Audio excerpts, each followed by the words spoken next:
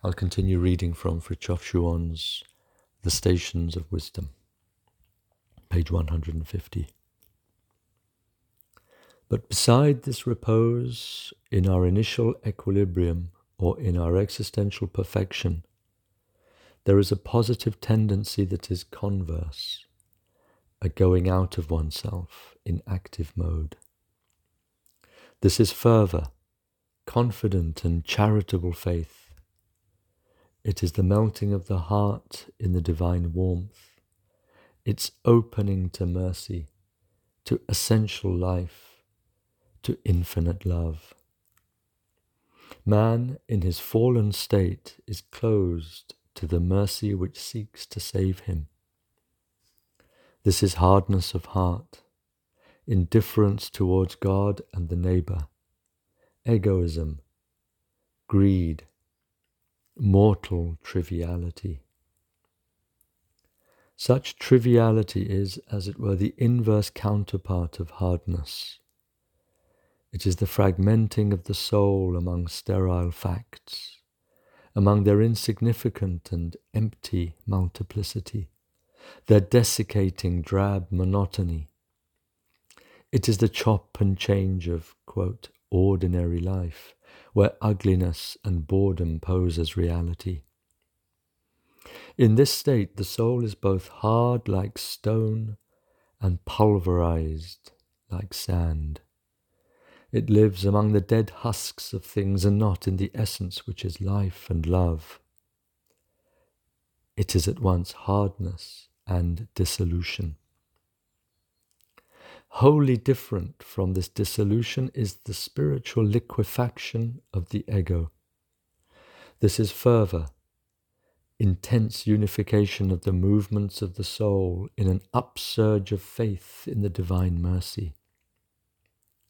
It is also the warm, gentle quality of spring, or that of fire melting ice and restoring life to frozen limbs. Charitable acceptance of the neighbour is a necessary manifestation of this alchemical liquefaction of the heart. It is, as it were, the criterion of that tendency or state of the intelligence and the will, which we can call love of God. This is so, firstly, because egoism, which is a form of petrifaction, is compensated and overcome by every going outside ourselves, and secondly, because God appears in our neighbour.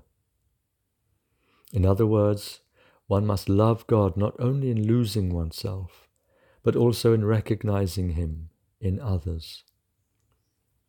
This spiritual quality is like fire which burns and liquefies, or like blood which gives life to bodies from within. It is also like love or wine which produce intoxication and seem to bring everything back to the essences, or like the red rose whose colour burns and whose perfume is inebriating. Besides its active aspect, founded on the conviction that God surely responds to our fervour, this station includes a passive aspect, founded on the melting of the heart in the divine warmth. There is in the second attitude, as it were, a noble sadness, something related to the gift of tears and the path of mystical love.